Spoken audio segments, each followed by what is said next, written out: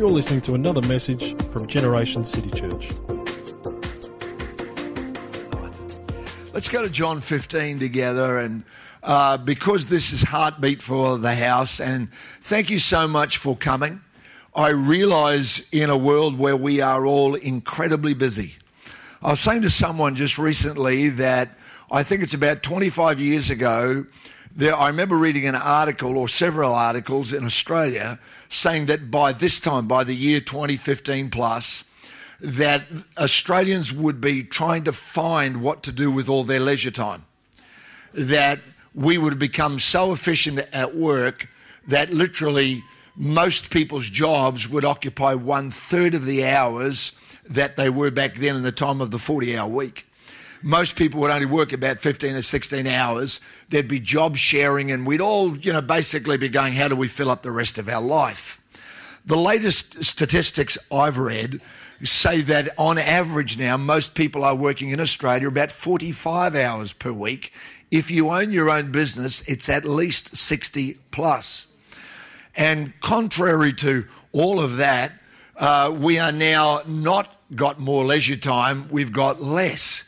And the leisure time we've got, we are usually so tired we just sit down, turn it on, and now they make shows about people watching television, which kind of freaks me out a bit. I go, really? Like, how can that be a TV show? But it is. And so I appreciate that in a time pressured environment, every one of you that are here, and I know there'd be people that wanted to be here, maybe they got a shift on, or maybe, they got a family thing they had to go to, I don't know. But I just want to just say genuinely, from my heart as a pastor, I appreciate the people serving in my church. They don't have to. I appreciate that the only reason to do it is not to get a career or to get a plaque, but it's because you genuinely say, I love the house. One of my children at one stage was going out with a boy from another church, and, well, that just told you it's a girl, obviously, but anyway, that was so much for my secrets. And, she was very involved, and the boy at one stage said to her, you don't have to work so hard, they're not paying you enough. And she looked at him and she said, you obviously don't get this. She said, I would do this if they didn't pay me at all. And I genuinely feel that way, and I hope I will till the day I leave the earth. I feel that way about this. I still feel that all that I get to do is an amazing privilege. Really. Like just then, we just prayed for people and were agents of the Holy Spirit for a miracle. And that's one of the reasons why I didn't bring them out here and I do it. Because I want you to know that you are not waiting for God to do something extraordinary to use you, but God is using you now to do something extraordinary. I don't know about here, but in my church, I do not greet everyone. I don't even know a lot of the people by name or even by sight sometimes. But our team of ushers and greeters, they will say hello to every single person that walks in the door. Who do you think's got the biggest impact at the beginning of a service? Me, who's sitting in the front row waiting to get up to speak, or the usher that said hello and greeted that person who might have been up early getting their kids ready to come. Maybe he's got a spouse that is not, into church and wanting them to go, and they've got up and made a sacrifice. Maybe it's raining, and they've walked in the door going, is it really worth it all? And then they meet you. And I look at that and I think, what an amazing impact every one of us. If you teach kids' church, what an incredible thing. Billy Graham had a Sunday school teacher. We just don't know her name or his name. But no doubt when we get to heaven, we'll see that person up before the throne getting a crown, and we'll look at them and we'll go, who's that? And the ripple will go through the crowd. Who are they? What did they do? And Billy Graham will be there with tears running down his face applauding. We'll go, oh, he must have known. Is it a relative? Someone will say, no, that's the person that brought him to Christ when he was just a child. So you never know the kind of impact that you are having. And it's so important that we understand that, because otherwise church will shift from being where I go to bless to where I go to as a consumer to receive. And that's a vast difference. I say to people, you are not who you are when you're on the platform. You are who you are when you're home. I don't know about you. I travel a lot, go out a lot. You know, when I've been away, I say to Ron, I come home, I just want something simple. Can I have some lamb chops and veggies? I'm over all this, whatever it's even called that I can't pronounce, you know, and vichyssoise potatoes or whatever they are, trampled by the 17 virgins on Mount Olympus. The calf that, was rooming with another thing. I don't give a rip, really. I just want something, like, hello, can I have steak and chips? You know what I mean? And I feel like that it's great to go to a conference. But I know as a pastor, what I love the most is I love this. I love the house. You can take all the huge things that go on around the world, but you know what? If you get into trouble, you can't ring up the guy who spoke at the last conference you went to. But you can reach out to one of the leaders in this church. Are you with me? Your life is not measured by how much you heard at a conference. Your life will be measured by how strong are the connections you've got with the body of Christ. Are you with me? And I know that might sound a bit kind of old, fogey style, whatever, but I don't really care, because I've been around long enough to know that if you will encounter some difficult times, and when you do, you will need friends. Even the great apostle Paul, who received communion in a revelation from Jesus himself, he said, Jesus taught me this. He said, I saw things in heaven. It's not illegal. It's not permitted for me to tell you what they even were. Think about this a minute. The guy who writes about half the New Testament. Amazing revelation. Even the other apostles admire him, saying, look, we know some of what he says is difficult to understand, but you should listen to him anyway. Even that guy was not permitted to go alone. It's not Paul and Paul and Paul and Paul. It's Paul and Barnabas and Paul and Silas. So a hugely important part of nights like this is actually not what I tell you or what you hear. An incredibly important part of this is that you are with other people here, that we just are together. You know what I'm saying? Too many people, I think, have kind of come to a church where I come in late, I leave early, and all I really want is the teaching. And I go, really? That's a bit like only going home to eat a meal and saying that's your family. No, it's not. That's the restaurant at your address. We're going to make sure that we're doing life together. Are you with me? This isn't my message. This is just me chatting to you because I feel like it. And I just think it's so important. And, I've come to the conclusion, I don't have one friend. Matter of fact, I don't have one relationship in my life where I have never been offended. Church is the only place in the world where people get offended and leave. You know about that? Think about it, man. How many of you here have been to school in your life? Just raise your hand if you've ever been to school. I'm assuming it's 100%. All right, some of you just got withered arm or whatever, you can't lift it. I get that, all right. But here we go. We've all been to school. Raise your hand if you were ever offended by a teacher. See, that's 100%. How many here ever offended by a schoolmate? How many here ever went to school and people didn't like you? It's everybody. But did you not go back to school? No, you kept going. How many of you here have ever had a job in your life with a boss? How many here have ever been offended by your boss? That's again everybody. Did you go back on Monday? Yes, you did. Why is it the church is the only place in the world where when we get offended we go, that's it, God is leading me somewhere else? It's weird. I don't understand that. If every one of my children, every one of my 3 kids has come to me at some stage or other and said, Dad, I hate school, my teachers are this and that, and it's difficult, and every single one of them I've said, good. That's a lesson for life. You're going to have to learn to get on with difficult people in life. Go back. But Dad, can't you get me put in another class? No. Now, I would if they were being abused. And I'm not suggesting everybody should stay in every church, because some churches, frankly, people ought to leave quick. Well, they should. You know, an abusive one or one with wrong teaching or you know, that's unbiblical, of course you should. But however, most people don't leave churches like that. Most people leave because someone offended them. And I go, well, you didn't do that at your last job. Anyway, that's just me, and I think, goodness gracious me, you know, my wife and I don't agree on everything, and my wife has offended me. Well, of course she has. But you know what? Next February will be 38 years.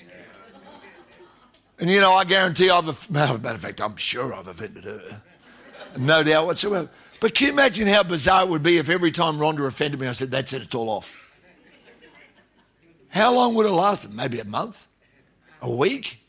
Who knows? 2 weeks for you. Yeah, well, look who you're married to, though. That's the issue there. But, so, you know, I'm just always for saying, can we work through that? I'm going bush camping, gold prospecting, with a friend of mine. He's been my friend before I got married. So nearly 40 years. And do you know, I've hung up on him. I've told him he's a this and a that. We've fought, but he's still my friend. Because I don't want friends that the only way to keep the friendship is to be shallow. And you don't want to go to a church where the only way to like everybody is to not turn up.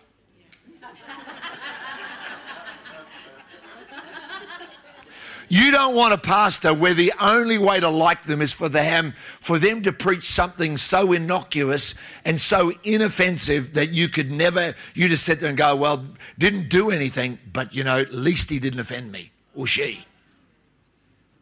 Amen. Well, okay, it's probably time for me to preach now. Just thought I'd say a few things that are on my heart because I think we need to hear them. And I know everybody here, I'm not saying that because of anything I've heard, by the way. I don't know anything about what's going on. I'm blissfully ignorant. So don't think I'm addressing anything that the pastor may have said because he hasn't said anything apart from that you're all amazing, wonderful, and incredible individuals, which is what he said. But, you know, I just think tuck it away because I find the largest church in Australia. Do you know what it is? What's the largest church in Australia? No, it's not the largest church in Australia. The largest church in Australia is the church of used to go.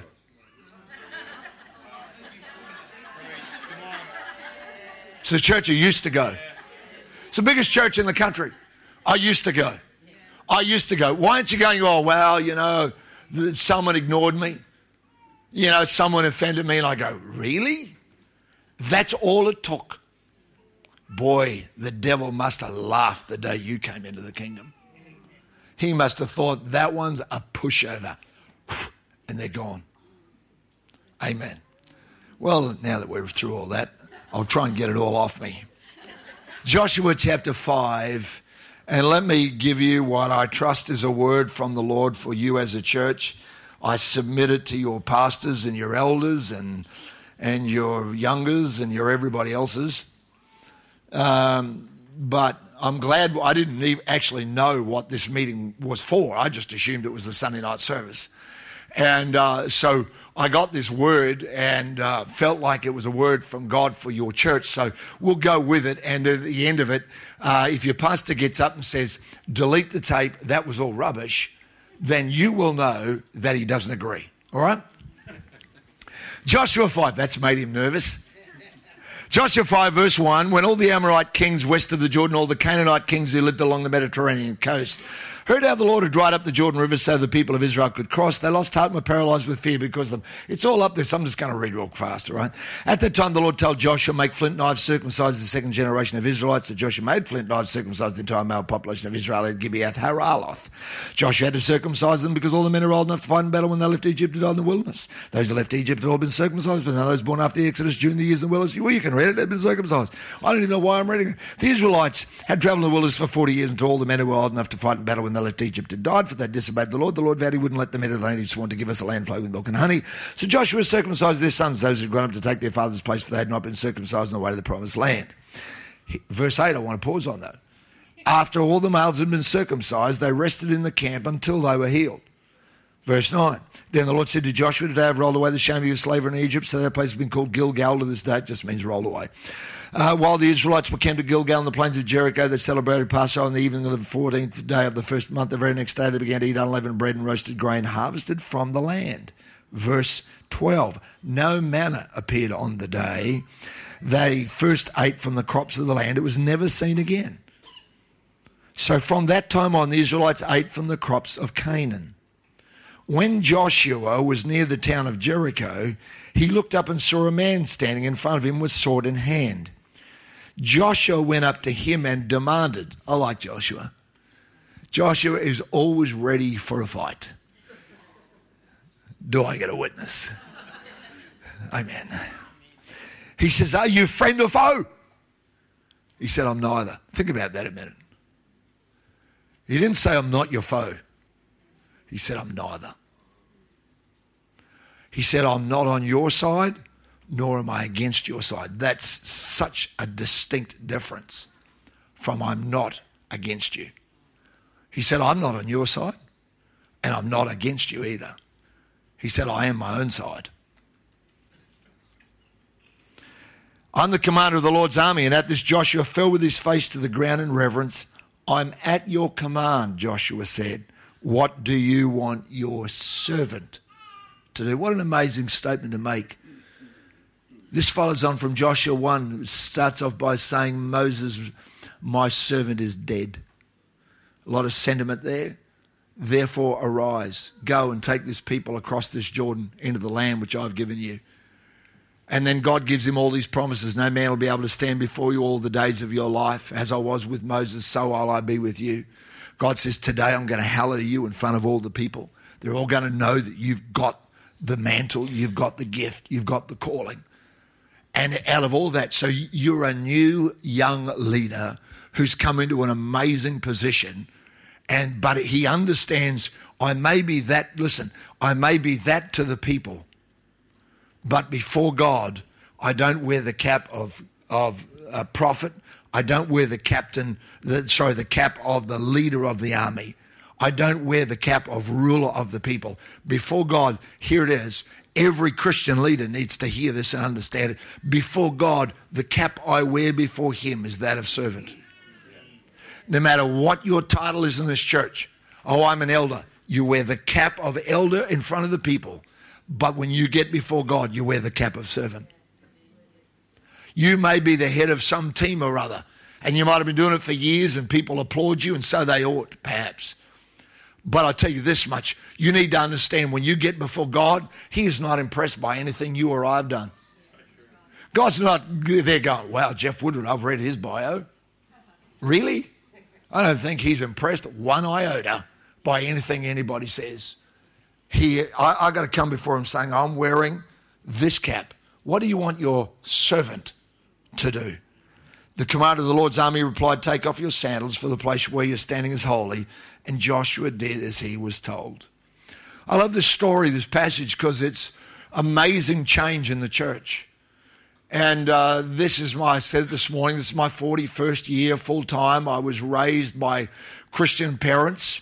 I don't know that I was one for most of my early life. I'm pretty sure I wasn't, but I do know that I thank God for that heritage and for what they brought to my life. But, you know, I grew up in a little country town where there was only the Catholic Church, the Anglican Church, the Methodist Church, the Presbyterian Church, and then there was the Salvation Army, and that was our family. And there wasn't anybody else.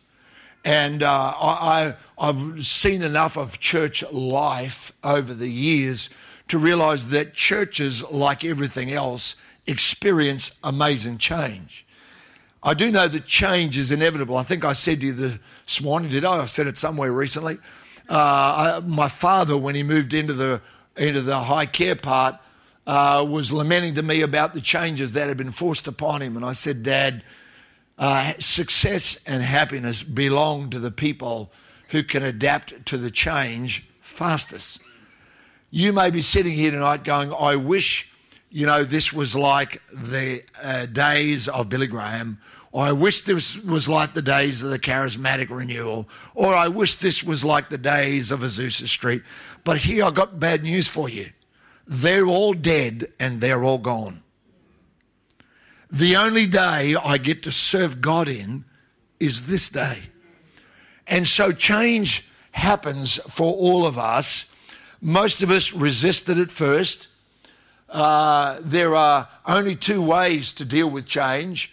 Most people resist it. Other people get creative with it. It's up to you which one you do. But change is inevitable. My kids sometimes would say to me, I remember when I turned 50, my kids said to me, Dad, you're so old. But they said it as though somehow or other I'd stumbled in my walk in my time and I'd taken a detour and I'd ended up in oldness. That it was the result of a misstep somewhere along the way, like, gee, Dad, you're so old, like, what happened to you? It hit you in the night. 1 minute then it got you. And I looked at my kids, I remember the time, and I said, if you keep breathing, you'll end up in the same place. My father's 98. How do you get to be 98? You keep breathing after 97. It's not hard. When he turns 100, he'll get a telegram from the... Well, it won't be a telegram anymore. It'll probably be an Instagram message from the Queen. He'll get one from the Governor-General of Australia, one from the Prime Minister, one from the opposition leader, blah, blah, blah, on it goes. I know because I've seen all those. When my wife's grandma turned 100, we were there and they presented with all this stuff, But you're not celebrating an achievement, you're celebrating not dying yet.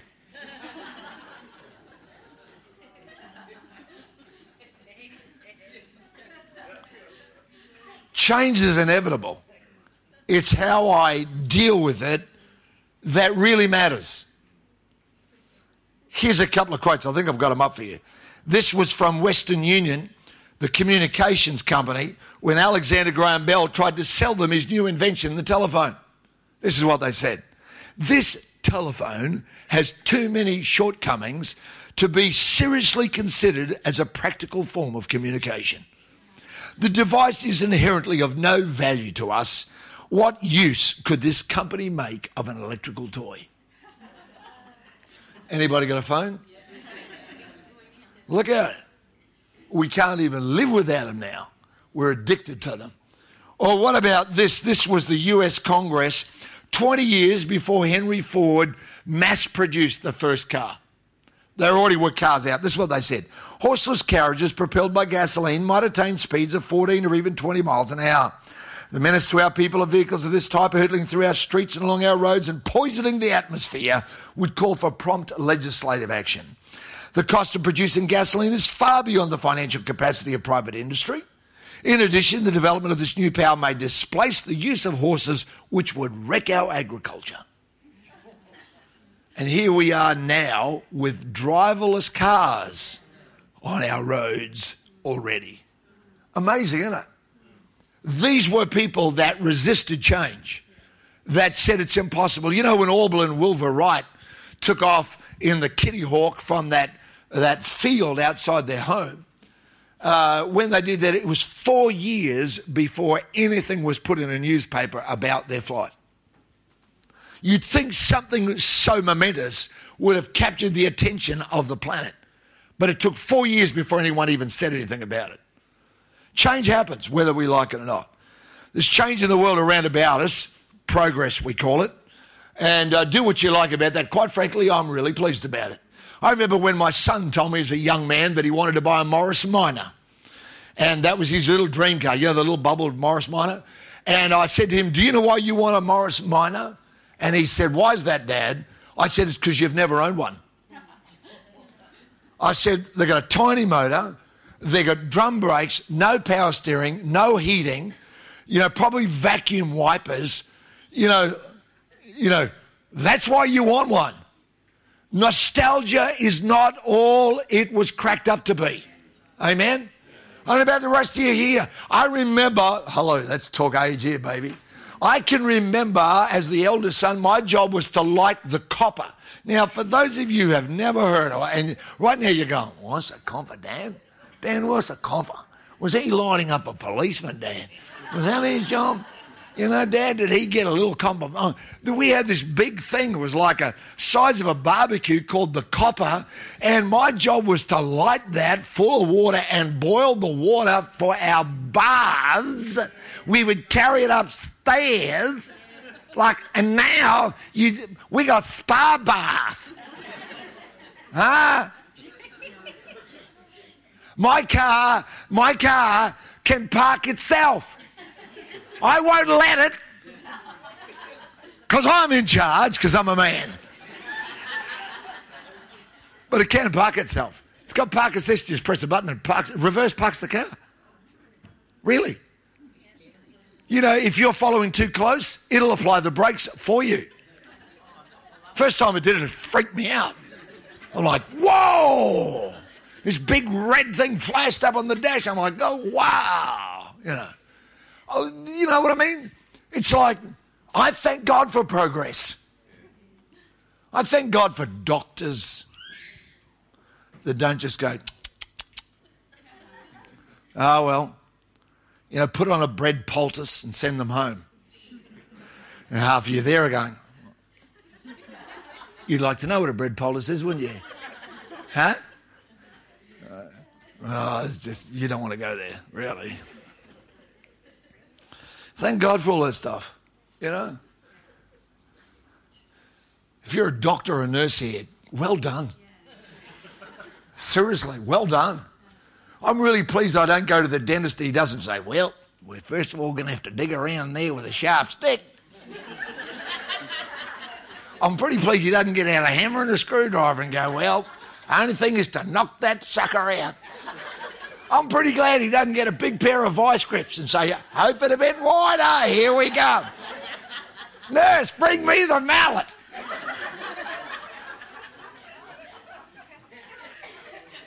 I'm pretty happy for all that stuff. If you're one of those Luddites, well, I don't believe in computers. Really? Man, I hope they computerise everything. Go for it. Well, yeah, but we've got to resist the mark of the beast. We do. But until then, let's enjoy all the progress we can come up with. Amen? How many people believe a microwave is just one of the greatest inventions God ever gave to the human race? Amen. Otherwise, nobody under 25 would be able to eat.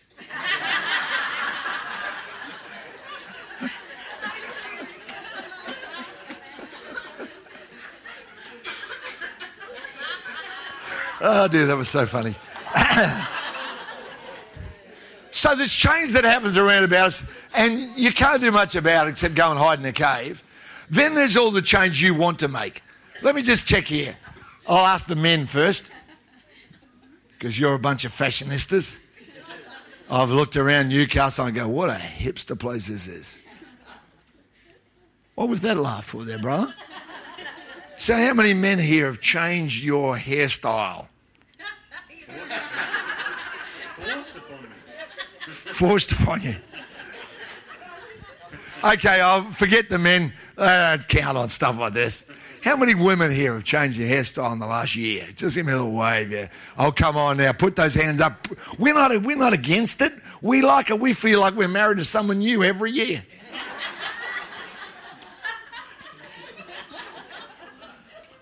I said to my eldest daughter the other day, I don't even remember what colour hair your hair actually is anymore. It's been every other colour. I wouldn't know what it really is. So there's the kind of changes we make But then there's the change that God initiates. And that's what I want to speak about to you tonight, believe it or not, in the next 10 minutes. And that's your fault for making me have so much fun. If you'd been a tough crowd, a boring crowd, this wouldn't have happened. I would have said, oh, God, let me get over this real fast. We've been out of here by now, down there at the Chico Rolls and the Party Pies.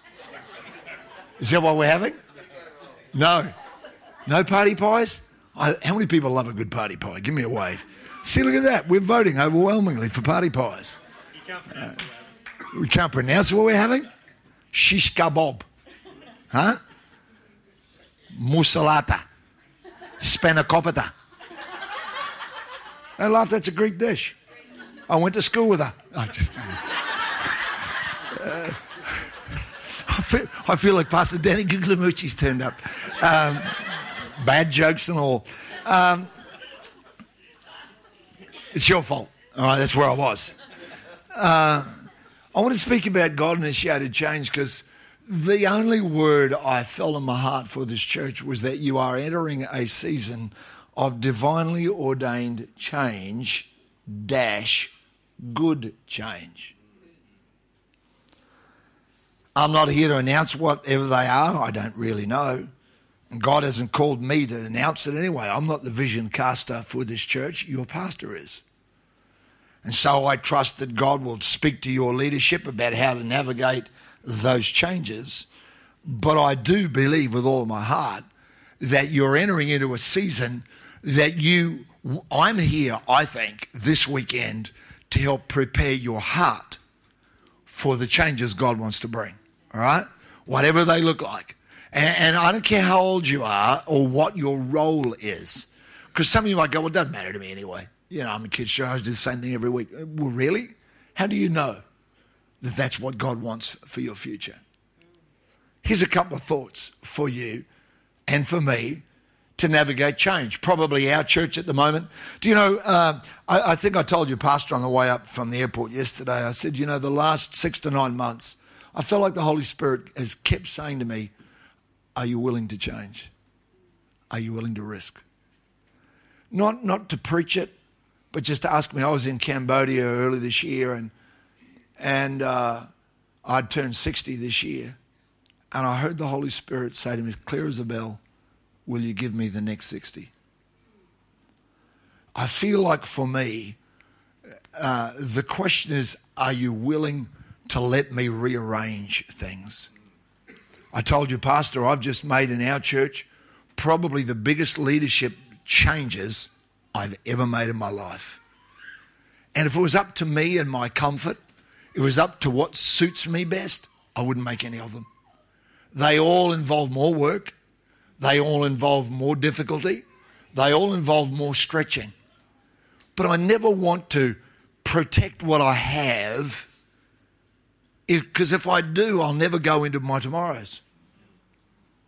Here's the first thing. We've got to leave in order to enter. We've got to lose in order to gain. It's a principle of life. If you want to gain a marriage, you must lose your independence.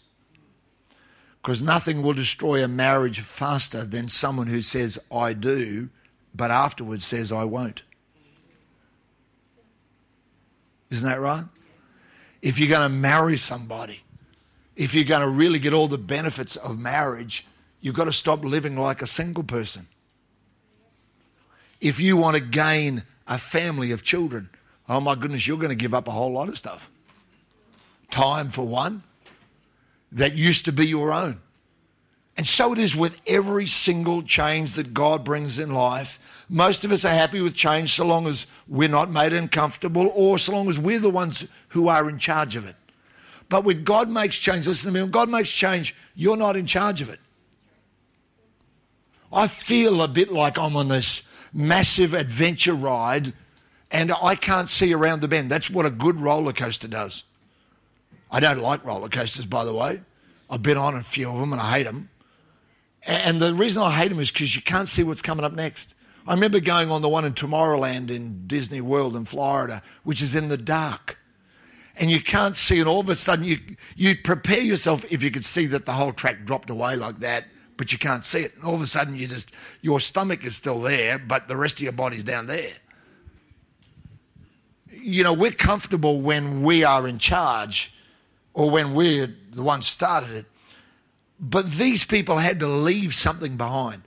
I haven't got time to go into this, but it's important to, if you go back and check in Joshua, when the priest came and stood in the middle of the River Jordan, God said, tell the one leader from every tribe to go and get one stone, write their name on it, and go and build a memorial in the middle of the Jordan. And they built a 12-stone memorial in the middle of the Jordan. Then guess what? God flooded it. And all their work disappeared. Think about that a minute. Why didn't God say build it up on the hill? So you can keep going back and remind you. There's got to be some things that we're willing to let go of. You can't keep going into your tomorrows while you keep holding on to yesterday. We were talking earlier, some of the creative team and myself, and because I had an older lady in my church say to me a couple of months ago, she said, I just really miss those old songs. They had such good theology in them. I said, really? Do you mean the ones like joy is the flag flown high from the castle of my heart, from the castle of my heart, from the castle of my heart. Joy is the flag flown high from the castle of my heart, while the king. And we all waved our dirty hankies around. I said, do you mean that one? Or do you mean this is the day, this is the day, this is the day that the Lord has made? We will rejoice, we will rejoice, we will be rejoice and be glad in it and be glad in it. For this is the day that the Lord has made. We will rejoice and be glad in it. This is the day that the Lord has made. I said, not a lot of theology in there if you ask me. What she was really saying was, I remember how those songs made me feel. Now there's nothing, listen to me. I've got no problem with nostalgia. Somebody here might be an Elvis lover. No, I actually don't care if you do. Wouldn't worry me. I like the old hymns. I grew up with them. My wake-up alarm for my phone is O Boundless Salvation. They call it the Founder's Song in the Salvo. O boundless salvation, deep oceans of love. O fullness of mercy, Christ brought from above. My gracious Redeemer, how something thou art. It's a magnificent, stirring song. I love it. I've got no problem with nostalgia, but it'd be terrible if I said, you know what, there's no good songs. I'm refusing to learn a new one because I like the old. Jesus addressed that with his disciples when he talked about the old wineskins. He said, come on. He said, you got to let go of some stuff if you're going to go into tomorrow. And here's what I've discovered, is that you'll always keep what you love the most. Remember that. You'll always keep whatever you love the most. Thousands of churches have loved tradition, style, and keeping everyone happy more than they have loved their calling and their destiny. Go and read the address to the 7 churches of Revelation, and you'll see that all of them bar one, Jesus rebukes them because there's something they love more than what they were called to do. Can I be this blunt and say to you, everybody here at Gen City Church, every one of you must love the calling God put on this church more than you like the shape of this church. Are you with me? Are y'all still here? Is this going anywhere to anybody here? I want it to go to you. I don't want you to hear a sermon. I don't have one. I want you to hear something that I think the Holy Spirit wants to resonate. In a minute, I'm going to ask us all to pray for each other, because we're all in this together. We've got to leave in order to enter. They had to lose something. They got circumcised. That's fairly intensely personal. And it was pretty uncomfortable. God is not saying to you that every change that comes your way is going to be okay and you're going to enjoy it. Just a little parting thought there. Here's number 2. The second thing is, are you willing to wait? When it comes to change, are you willing to wait? We divide into 2 groups, I think. We divide into those people that will put off change as long as they can, and those people that love it so much they want to do it now. Now. Gone. Verse 1 says that all their enemies are easy pickings, and if ever it was time to strike, it's now. And then God says, stay until you're healed. Do you know how frustrating that would have been? You've waited 40 years for all the old fogies to die off. All the unbelievers have gone. Your church is brand new, ready to roll. It specifically says all these men armed for war. They're ready to fight, and God says, you know what? Before you fight, stop and wait. I don't know about you, the hardest thing I've ever had in my life, for me as a Christian, is when I hear the Holy Spirit saying, not now. And I go, really? Can't I at least drop a hint? Can't I go and tell them something? Can't we move a little bit? I want to hurry the thing up. God often wants to do something in you before he does something through you. So I'm not talking here about change, and some of you are going to be going, oh, not more change, I've had enough, God, no more. But you know, when God's time's right, God's time's right. He's always quick, but he's never in a hurry. Amen? Here's number 3. When the season changes, God does things differently. He does new things. Verse 11 and verse 12 says this, that the very next day they began to eat unleavened bread and roasted grain harvested from the land. No manna appeared on the day they first ate from the crops of the land. It was never seen again. You've gone to the first church of manna gathering. I remember when we stopped having communion every service, I had people tell me that would be the end of the church. The Holy Spirit would leave. The devil would come. You know, right now, can I tell you, at this point, I want to start having communion every week again. Do I think there's a biblical injunction to have it every week? No, I don't, actually. People say, oh, the Bible says as often as you meet together. I said, so do you to have it at home group? No. I go, well, that's as often as you meet. I said, go back and read the Bible. It doesn't say as often as you meet. It says as often as you do this, remember me. But anyway, that's another story here, just to stir the cat amongst the pigeons a bit more. But see, I don't want to get so locked in onto a way. That's how denominations get started. You know, is that we go, we like it like this. And we will do it like that. Why? Well, because we always have. That's why. Before they just collected manna and now they've got to work. I think the real measure of a person's ministry or leadership or character is in 2 Timothy 4 and verse 2. Be prepared whether the time of the season is favourable or not. Here's the deal. Are you going to be consistent when things around you change and you don't like them that way, you like them the way they used to be? Will you still be there? Are you faithful in a season of low or no appreciation? Or does it take applause to get your motor running? I've never been in a church yet where there wasn't one ministry or several that felt like they were the poor cousins of the church. Oh, you know, they're always talking about youth. They're never talking about us. Women's ministry. She's the cat's mother.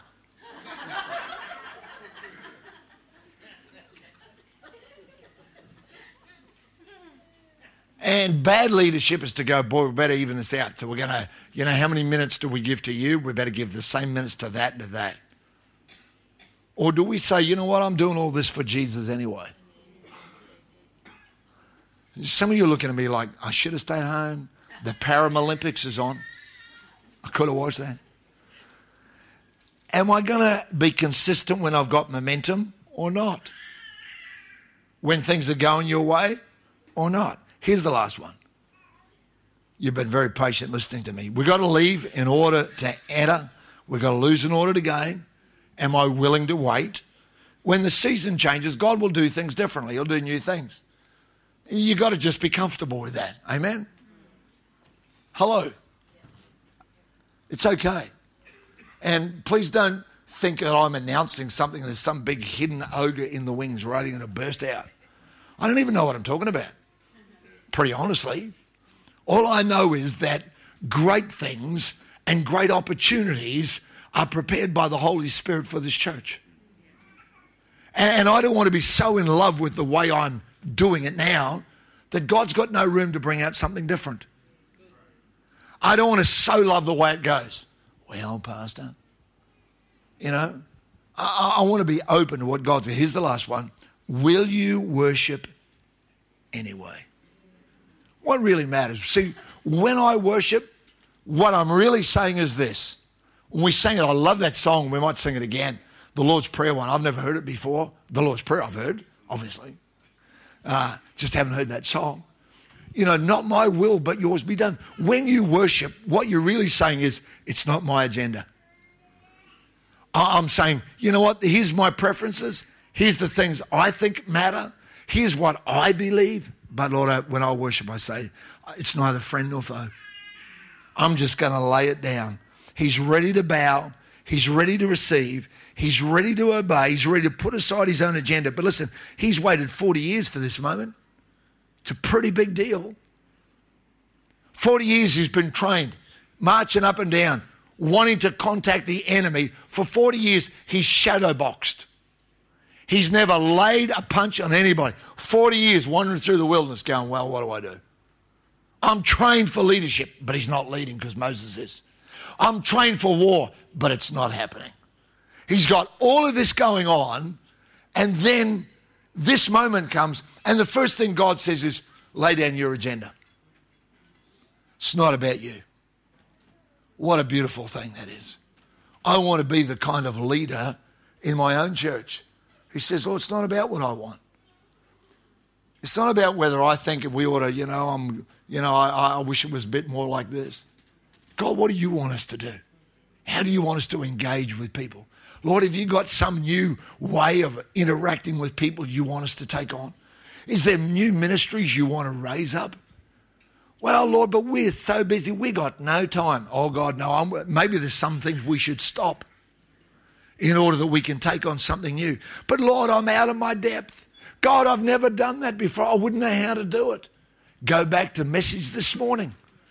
You're only going to develop your destiny sometimes in the difficult place where you're out of your depth. Amen?